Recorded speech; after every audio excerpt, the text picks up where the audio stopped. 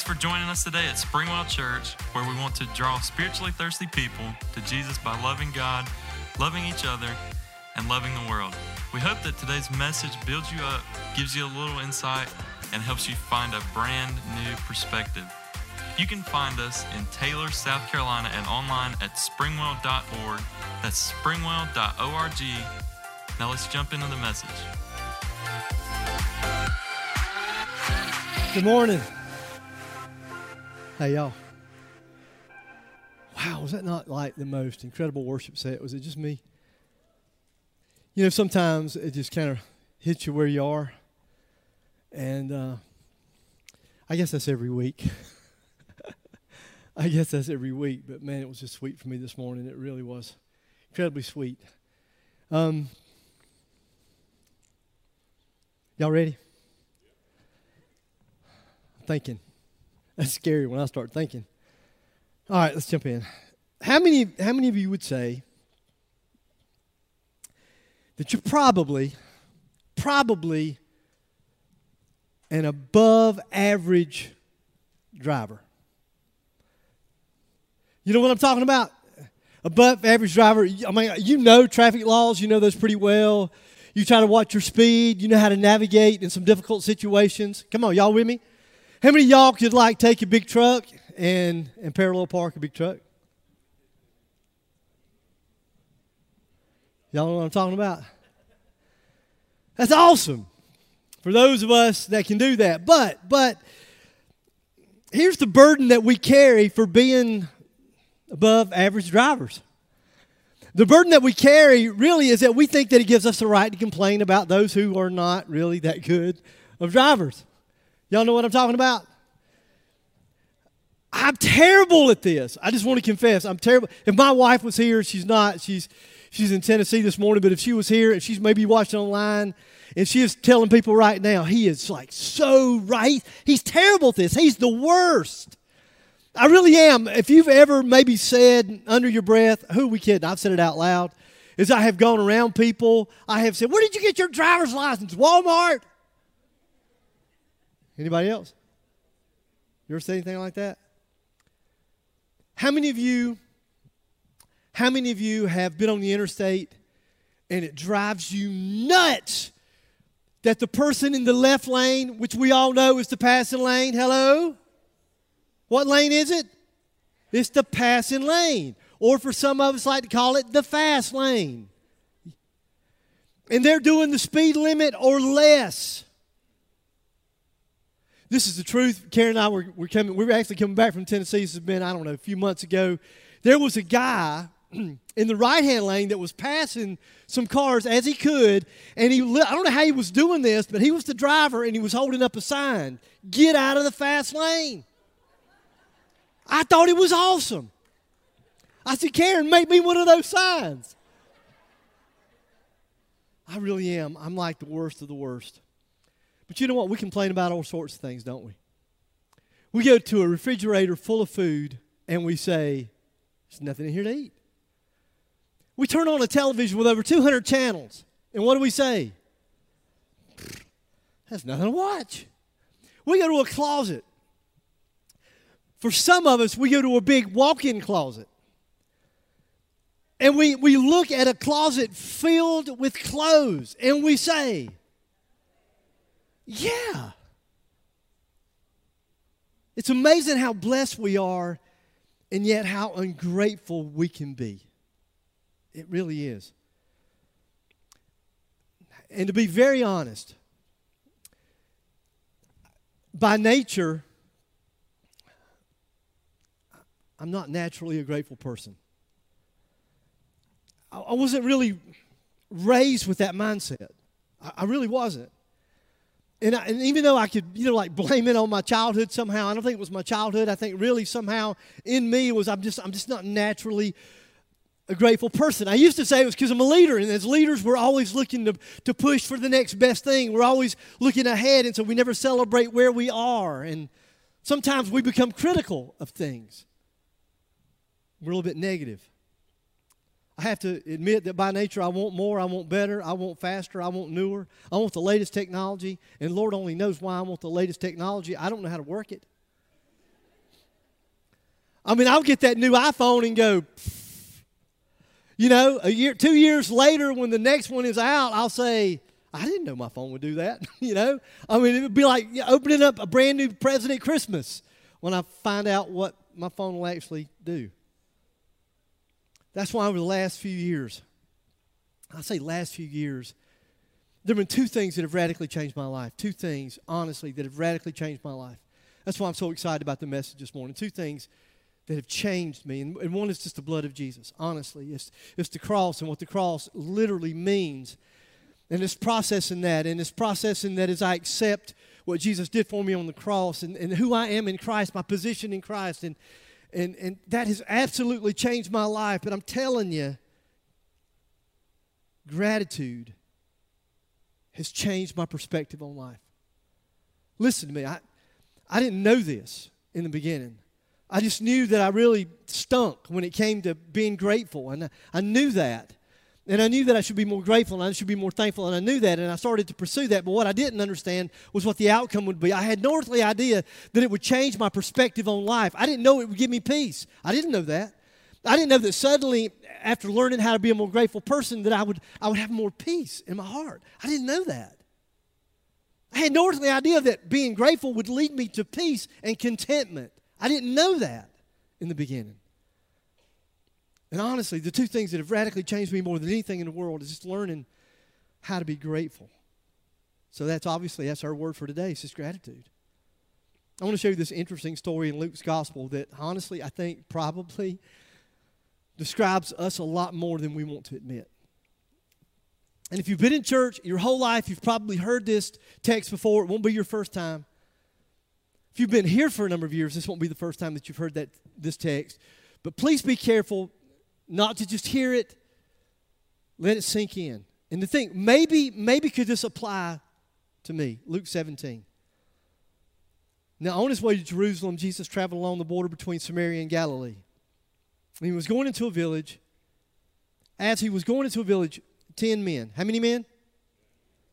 It's really important. 10 men who had leprosy met him. Okay, you're in church, it's Sunday morning, you've probably heard the leprosy thing before. It's not your first time. Here's the danger of hearing a story over and over and over and over again. And maybe being in church and hearing Scripture over and over and over again, but missing the relevance and the power of it. So maybe you're thinking, okay, lepers, no big deal. Well, it was really a big deal. According to Leviticus 13, anyone with such a defiling disease must wear torn clothes. Let their hair be unkept. I have no earthly idea what that means. I mean, I really did. I thought, what's your hair being a mess? I would think you got leprosy. The least thing you can do is comb your hair. You know, that'd be what I would be thinking. Y'all aren't going with me there at all, but I'm weird, so these things come to my mind.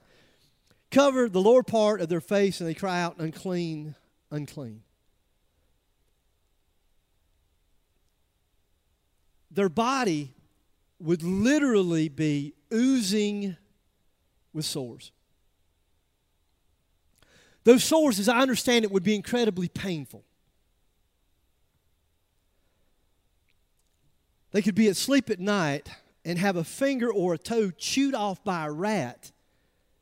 After this nasty disease gets to those outer extremities, then you're numb. So you wouldn't even feel the pain. You just wake up in the morning and be like me, go, oh, whoa, that sucker's gone. I used to have leprosy. I'm just kidding. Just kidding. I used to pick my nose and a booger bit it off. That's what happened. You can't believe I said that either, can you? My wife is, boy, she's online. She's going, stop him. I read that the physical pain would have been terrible, but there would have been also the terrible emotional pain. Maybe the emotional pain was the greatest pain of all. There's the devastation of isolation because they had to be kept in isolation, completely separate from those without the disease. There would have been nobody to talk to unless maybe other lepers. There would have been no physical contact. They would have been away from their family and their friends and the people that they loved. There would have been no one to hug them, to console them, to tell them that everything was going to be all right. So when they see Jesus, and I think this is important, I probably should have just stayed here a little bit longer since they stood at a distance, and I thought, wow, they were respectful, even understanding that Jesus, I don't know what they knew about Jesus, I don't know their concept of Jesus, but what they knew was that this man could possibly make a difference. And rather than running to him, they stood at a distance. They were respectful. They called out in a loud voice, Jesus, Master, have pity on us. Well, of course they did. They were desperate. Then it says when he saw them, he said, go show yourselves to the priest. And as they went, they were cleansed. One of them. How many? One out of how many? 1 out of 10. One of them. When he saw that he was healed, he came back praising God in a loud voice. He threw himself at Jesus' feet and he thanked him. And this last part is really, really, really, really important. And he was a Samaritan. Why is that important? Well, the readers of the text would have known exactly why this was important, especially if you were a Jew, if you were a Samaritan, because those two groups did not get along. Both were Jewish, both had the same, worshiped the same God, but the Samaritans were looked down on by the Jews. Why? Well, because they had, long story, they had intermarried with some other folks from a different religion, and so they felt like that their religion had been watered down, and so they weren't pure Jews. And so literally these Samaritans were looked on as being half-breeds. That's what they were called. They were just half-breeds. So this would have been really odd for a Samaritan and a Jew to interact with each other. And so he is taking this whole gratitude thing to a level that we can't even understand on a Sunday morning. We're missing it. Well, if God's taught me anything over the last few weeks, is sometimes we read over text way too quick. Sometimes we need to sit with it just for a while and let God speak.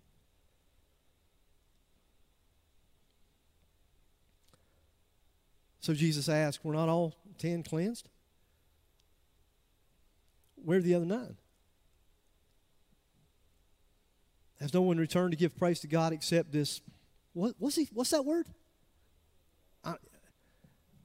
So really, I mean, you assume that the other 9 were Jewish. That their heritage was pure. Their worship of God was pure. They had kept it pure. And so Jesus recognizes, you got to be kidding me.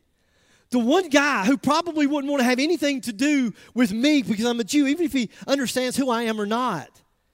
This is the one guy, this foreigner, this guy that literally knows that people like me have called a half-breed. Not that Jesus would have called him a half-breed, you understand, but Jews in general.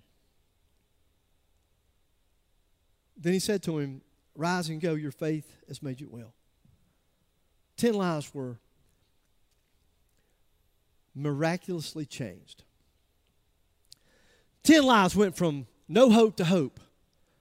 10 lives went from a life of abandonment, being abandoned by your family, by your friends, by the people that you love the most in this world, by your community.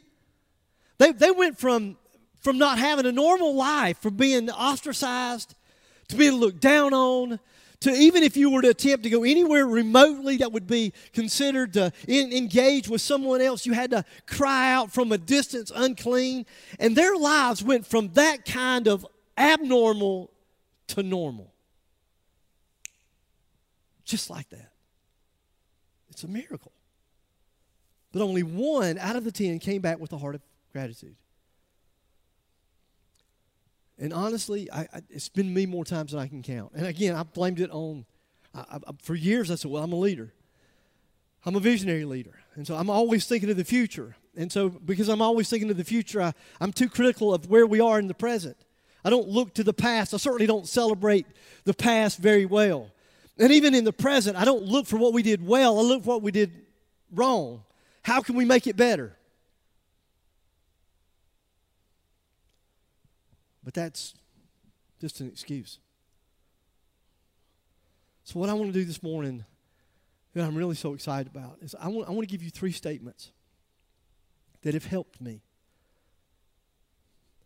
And I'm telling you, these three statements, if you'll just apply them to your life, I'm telling you, they're going to change you. Listen, they're going to give you peace where there is no peace. There just are. It's going to bring a contentment. It's going to bring a joy to your life. Listen, I've never heard a message that I've ever heard that was like this. Gratitude, I'm supposed to be grateful. I'm supposed to be thankful. I got that. You know what? Hello, have y'all heard that message? I mean, somebody took the Bible and beat the snot out of me with it, and I said, okay, you got me. I know I should be more grateful. I know I should be more thankful. What nobody ever told me was the beauty of what comes out of it. I missed it until I started to apply it to my own life. Here's the first statement.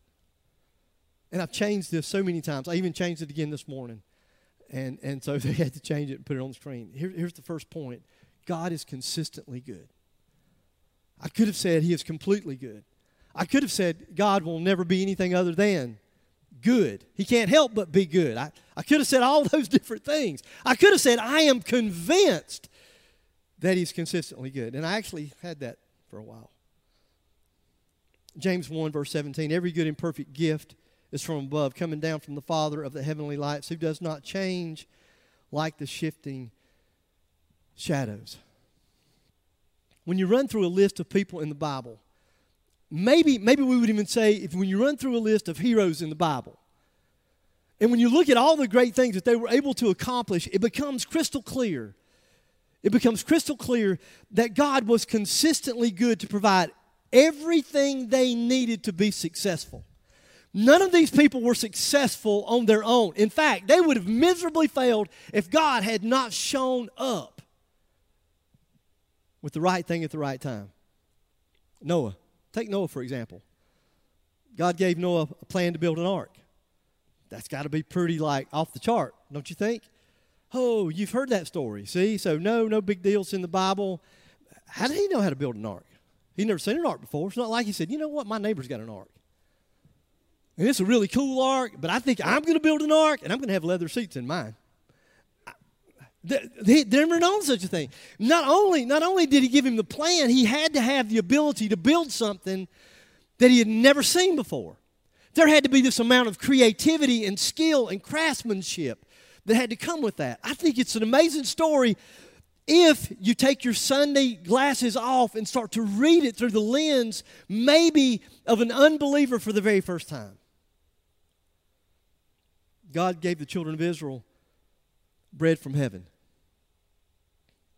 I love bread. So bread might not be a big thing to you, but I'm thinking, wow, I wonder if it's those big yeast rolls.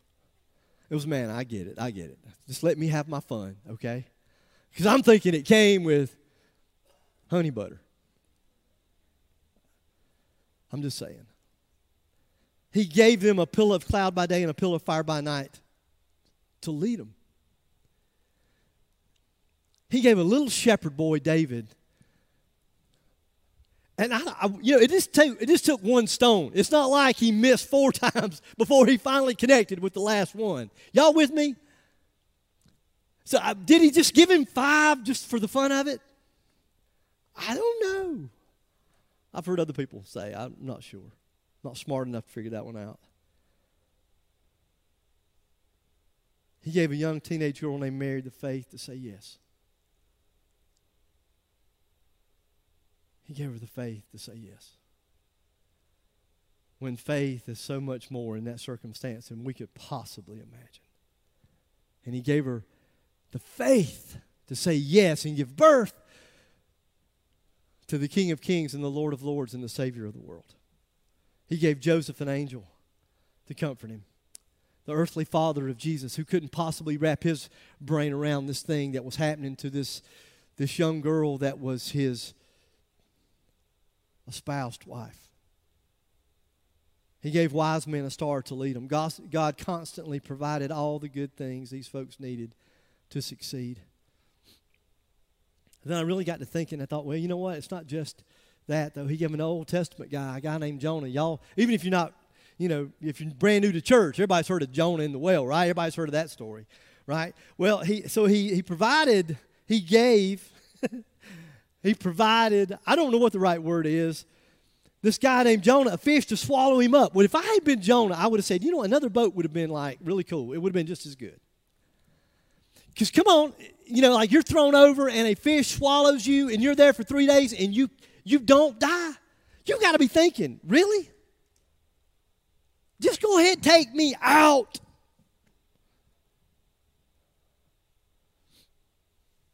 I'll tell you what the story of Jonah reminds me of.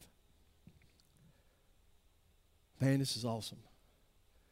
It reminds me that things may get worse before they get better. Anybody out there? It teaches me that things may get worse before they get better, that you may sink further down before you get thrown up. I like that.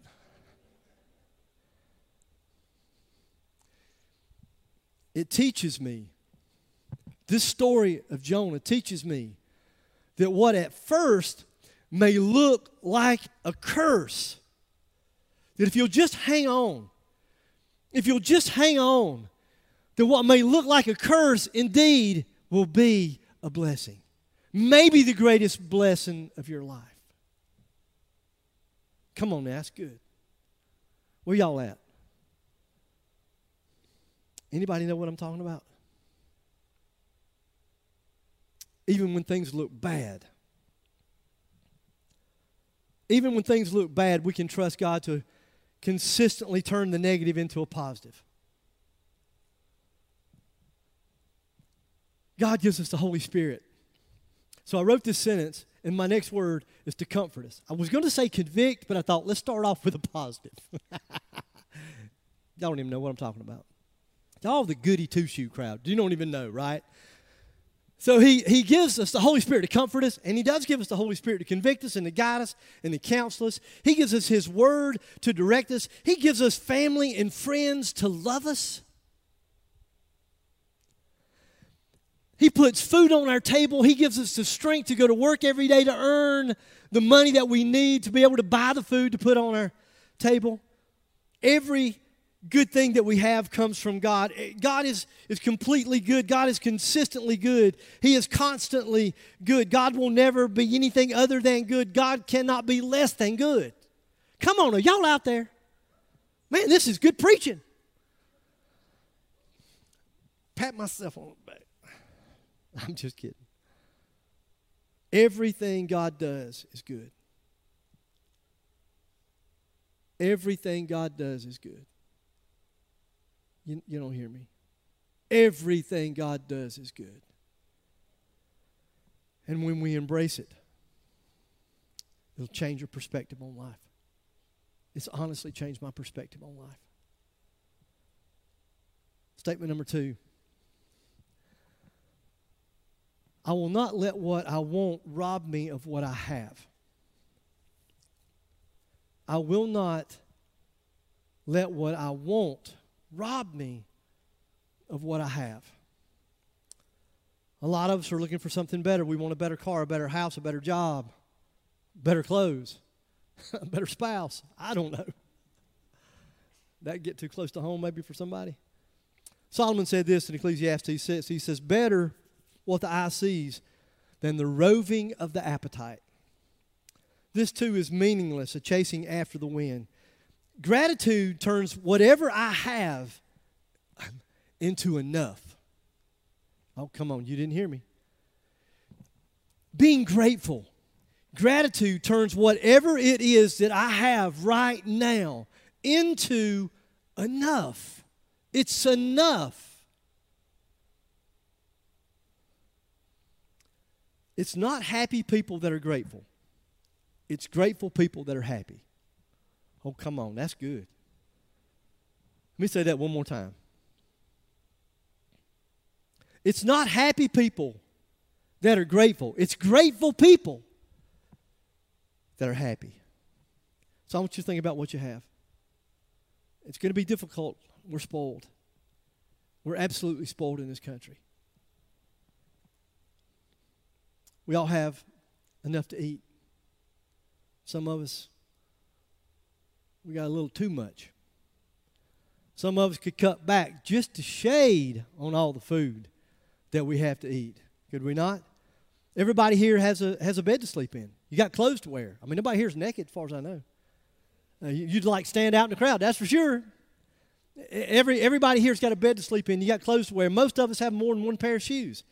And if you only have one pair of shoes, if you will see my sister-in-law, Teresa Childs, she's got like a whole closet full of shoes. She's got like 2 closets full of shoes. I think even in the last few days, she bought another pair of shoes. It's crazy. So just see her if you need some shoes. And we have all kinds of shoes. We have all kinds of shoes. We have shoes for every occasion. We got work shoes, church shoes, exercise shoes, golf shoes, tennis shoes, yard shoes, house shoes, high heel shoes, and pumps. I don't know if pumps are real. I just heard that over the years. I don't know what a pump is. I don't know if it comes with a pump and it pumps you. I don't know. I have no idea what that means. I just threw it in. I just thought it sounded good. I'm just saying that we got shoes galore. We're extraordinarily blessed. We have a cell phone that operates like a computer. It's crazy. You can call, text, or FaceTime a friend. I mean, I wonder who calls anymore. You know, there are a few people. You ever found yourself on the phone and go, wow, it's been a while. Like, you can really make a phone call. And I notice that more and more people will FaceTime. Especially, you know, my girls. We get to FaceTime. It's awesome. I even hear that you can send a signal up from your phone up into the heavens, and a pizza will show up at your door. I don't know if that's true, but that's what I hear. Most of us are so blessed that we actually upgrade the things that we have that's not broke. Y'all remember, anybody here old enough remember that when you got something new, it's because the old one broke? Hello, anybody remember that? Why'd you get a new phone? Because mine broke. I dropped it in the toilet. It broke. Now it's waterlogged and nasty. Anybody? Now, now we just upgrade. Because we heard that there's a newer version of the same thing that we already have. And so we'll do whatever because we have to have the new and improved and the better, faster, whatever. We have so much, and yet so many of us are so dissatisfied and we want more. If I could, I've said this so many times over the years, if I could, I would make it mandatory that I would make it mandatory that every single person that ever attends this church, that you have to sign an agreement that you'll go to Guatemala with me at least one time for 1 week. It's an amazing trip. It's a longer trip than you might think. Guatemala's not that far. It's only about a 4-hour flight, but you got to count the time that we leave here about 3 o'clock in the morning. It's crazy, and then we drive to Atlanta because we're too cheap to fly out of GSP, and then you get to so there's hours of wait there, and then you get on the plane, and then it's about a 4-hour flight, and then you get there, you got about who am I kidding? About a 5-hour. For some of the bus drivers that we have think that they're NASCAR drivers. I mean, literally, it's craziest thing in bumpy roads. And then you get there, and so you think you're going to be a blessing to these people. And here's the thing that will mess you up. They have absolutely nothing. And they're happier than we are. And it'll mess you up. It'll just mess you up. You think, I'm here to share the gospel. And radically change your life because you have nothing.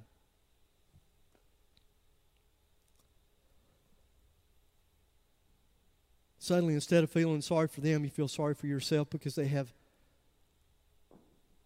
you have so much, and yet they have so little. They have so little, and yet they have so much.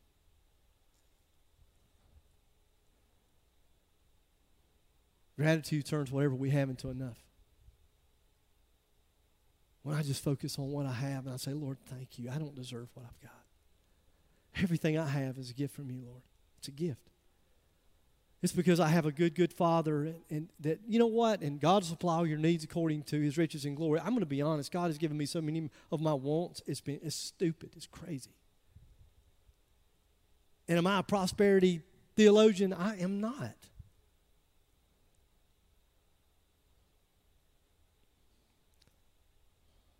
See, it's not happy people that are grateful. It's grateful people that are happy.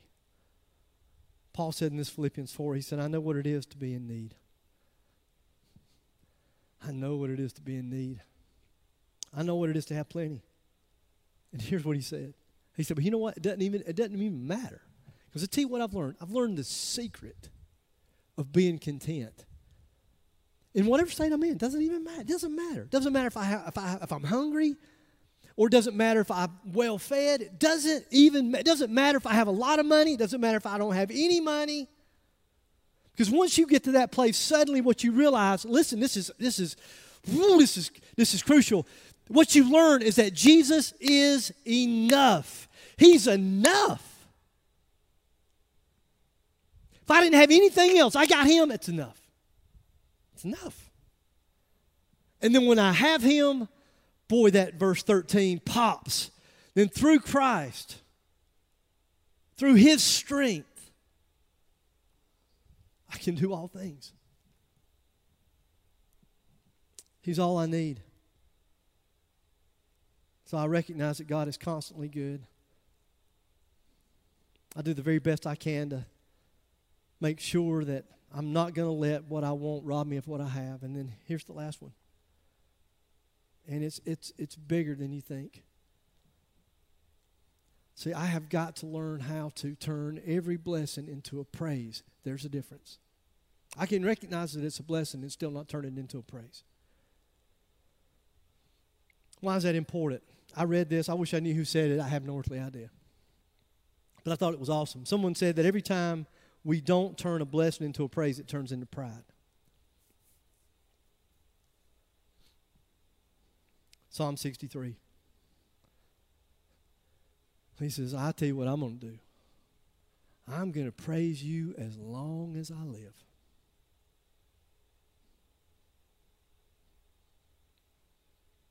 And in your name, I'm going to lift up my hands. There's all kind of theories, schools of the power of raising your hands and what that does. A form of surrender. For me, sometimes it's literally to turn my palms like I did when I was a kid and say, Lord, I just want to crawl up in your arms. Will you just reach down and will you just take me? I've said it so many times over the years. You know where I long to be? You know the sweetest place for me to be is to be in the arms of Jesus and to be so close to Jesus that I can feel his breath on my face. I will be fully satisfied as with the richest of foods. With singing lips, my mouth will praise you. So how do we become thankful and praise God? I'm going to do a little exercise. It's going to be difficult for us. Some of you, it won't be as hard because you've experienced some of these things. I want you to think of, right now, I want you to think of something that you really, really, really, really love and that you value. Think of some of those things right now, just some of those things in your head that I really, really love and I really value, and pretend like you just lost it. How about your job? Now, it's interesting when we talk about jobs, isn't it? Because honestly, I hear most people complain about their job. That's what I hear most of the time. Occasionally, I heard somebody, it might have been yesterday, I can't remember now, that talked about, I love my job. I really, really love what I do. But most of the time, what I hear is, I hate my job. I hate my job, the people I work with. I mean, the list goes on, and I don't make enough. They don't pay me enough. I'm working too many hours. I mean, I hate my job. But just pretend, just for a minute, that you lost it. You lost it, and now you're unemployed with no money coming in to pay the bills. You're broke. And you're like most Americans, you're only one paycheck away from being homeless. How about your health? What if you just got the news that you have stage 4 cancer? I know somebody this week that got that news.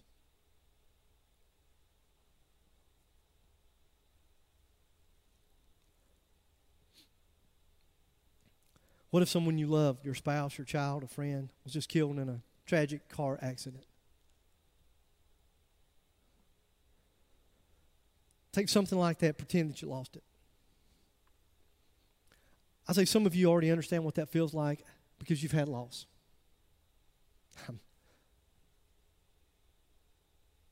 Looking at two beautiful, sweet women right here that can tell you what that feels like.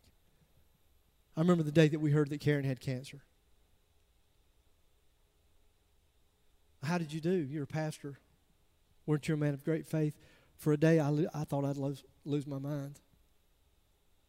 I cried and I was scared out of my mind for about a day or a few hours of that day with the thought of losing her. Now, pretend like you just got it back. Pretend like you just got it back. You didn't lose your job. You don't have cancer. Your wife, your child, your best friend didn't die. How thankful would you be for the miracle? Please don't miss the power of this. It's so much bigger. And I'm not just preaching to you on a Sunday morning and preaching at you. I want you to know that I quite literally go through this process every single morning of my life, somewhere in the neighborhood of 4:30.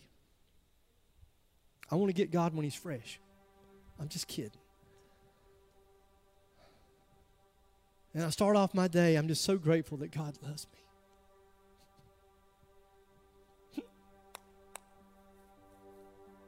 He loves me. He's crazy about me. He's forgiven me of all my sins. I focus on what He did on the cross, and I'm so blown away with what He did on the cross, and it's hard for me to contain myself. And then as I think about the blood that was shed and all that He did, I said, my account is marked, paid in full. And I start every day thinking, oh my gosh, I'm forgiven. And then I always think about my beautiful wife. I'm still head over heels in love with her. It's a sappy story. It really is. I left her yesterday in Tennessee, and I'm coming home, and my heart is already aching. I just love being with her. She's the most beautiful thing I've ever seen in my life. She's incredibly smart. She's amazing. She wouldn't tell you this, and she's not here, so I'm going to tell you. She's actually the COO of a company. She's not just a pretty face. She's incredibly smart. She's wise. Not just smart, not just book smart, not just the ability to do a job. She brings wisdom to the table. People want to come to my wife, and they want to ask her for her wisdom. And when she speaks, she's like E.F. Hutton. People listen. I have the most incredible relationship with my two children.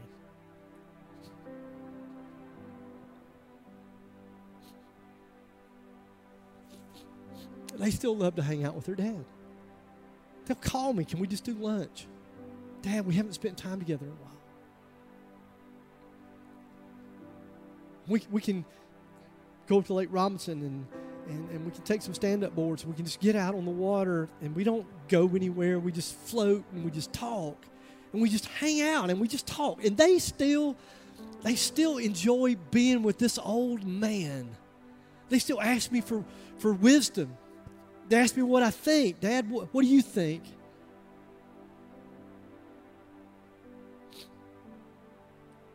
It's crazy. They're amazing.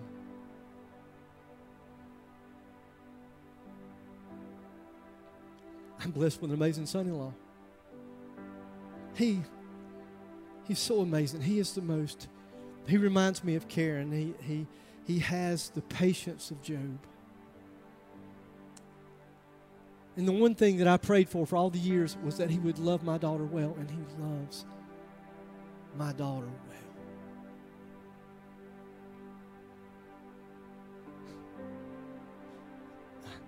I've been blessed to be the pastor of an amazing church. That's your good. Woo, woo, woo. Yay! I'm not kidding you. I had the opportunity to sit with a friend yesterday, and I was able to look at him and say, man, I am so blessed. We know we know who we are. As a people, we know who we are. We know what we've been called to do. There are churches that struggle to know that. They don't have purpose. They don't have vision. They don't have that. And I look at us as a whole, as a church, collectively, we understand what we've been called to do. We love people. We love people well. We love people well. And we long to give to our community and to be better in our community and to be Jesus in our community. I have the most amazing staff. You don't know. So many of you are unchurched. You don't have any idea. We have a group of staff that there have been several of those staff that have been offered positions multiple times at mega churches. One of those mega churches right here in this town. And what I can't understand, why are they still here?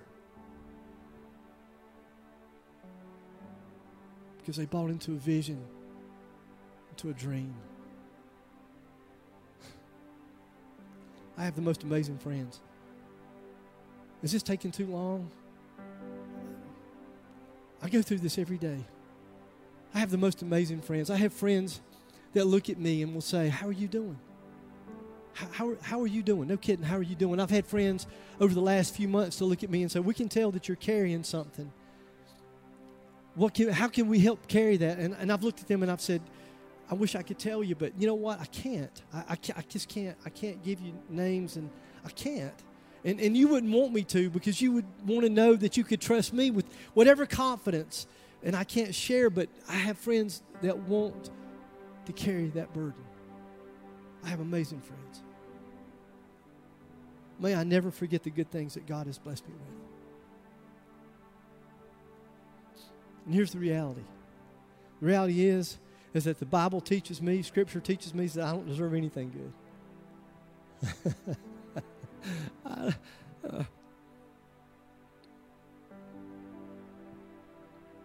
Truth of it is that I have sinned and I have fallen so short of what God wants from me.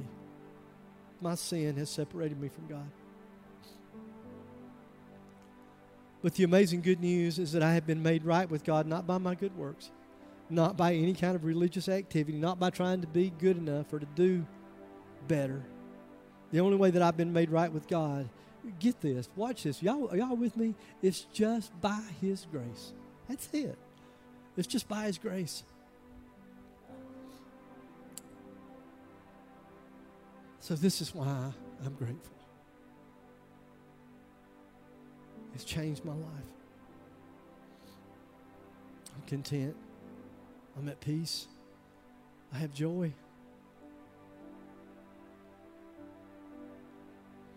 Because I have a Heavenly Father that is consistently good. And I pray to the point that I never allow my wants to rob me of what I have, and that I can take every blessing and turn it into a praise, because I can think, God, if it weren't but by your grace, you've been so good. How about you? So if you're here this morning, and I confessed in front of y'all, so it shouldn't be that hard for y'all to confess in front of the rest of us, is I struggle. I struggle sometimes. I tend to be a little negative. You know what? I'm not as grateful as I should be. If that's you, could you slip up your hand? Could you just be honest enough to say, yeah, man, I struggle there? Then look at me. What I've tried to do this morning is give you some tools. And it works for me. Can I just tell you that this stuff works for me? And it's changed me. If you're not a follower of Jesus, what in the world? Why would you not? I have the sweetest job, don't I? I get to stand and I get to look at people and say, so I'm telling you this morning that you're a sinner. Like, you're bad to the bone. That's not the good news, right? That's not the good news. The good news is that there's a God that's absolutely crazy about you, and what He longs for is to be in a relationship with you, and He's provided the way. Jesus, God's Son, went to the cross, and on the cross He shed His blood, and He shed His blood to pay the penalty for all of our sin. And on the third day He was raised from the dead. He's alive. And what you feel this morning is the power of God, the presence of God. That is incredible, is it not? And right now He says, just give me your life, all your brokenness, all your mess. Give it to me. Every head is bowed and every eye is closed. If you're not a follower of Jesus and you'd like to be,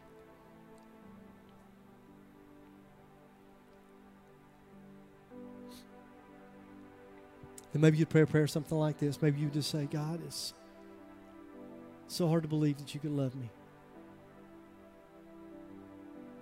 Your love is amazing. It's almost too good to be true. So all I know to do this morning is to humbly say, wow, and to ask you to forgive me of my sin. I believe in you.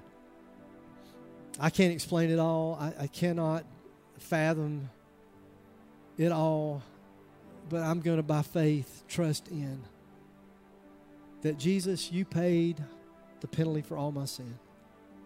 And by faith, I accept the fact that you are alive. You are not dead. And to the best of my ability, I'm asking for forgiveness, and I want to surrender my life to you. Thank you for your goodness. Thank you for your mercy. Thank you for your grace.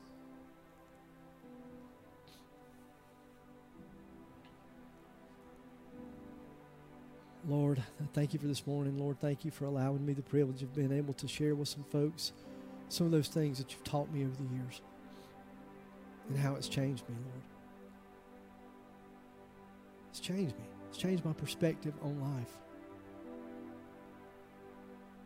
To be so thankful, to be so grateful for all that I have.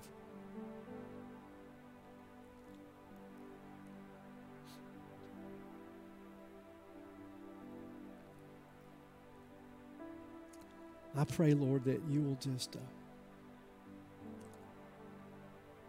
through all that we've been through, Lord, maybe this pandemic has slowed us down, and hopefully it's slowed us down enough to not become negative and ungrateful, but, Lord, to be very thankful for what we have. You're awesome. It's in your sweet name that we pray.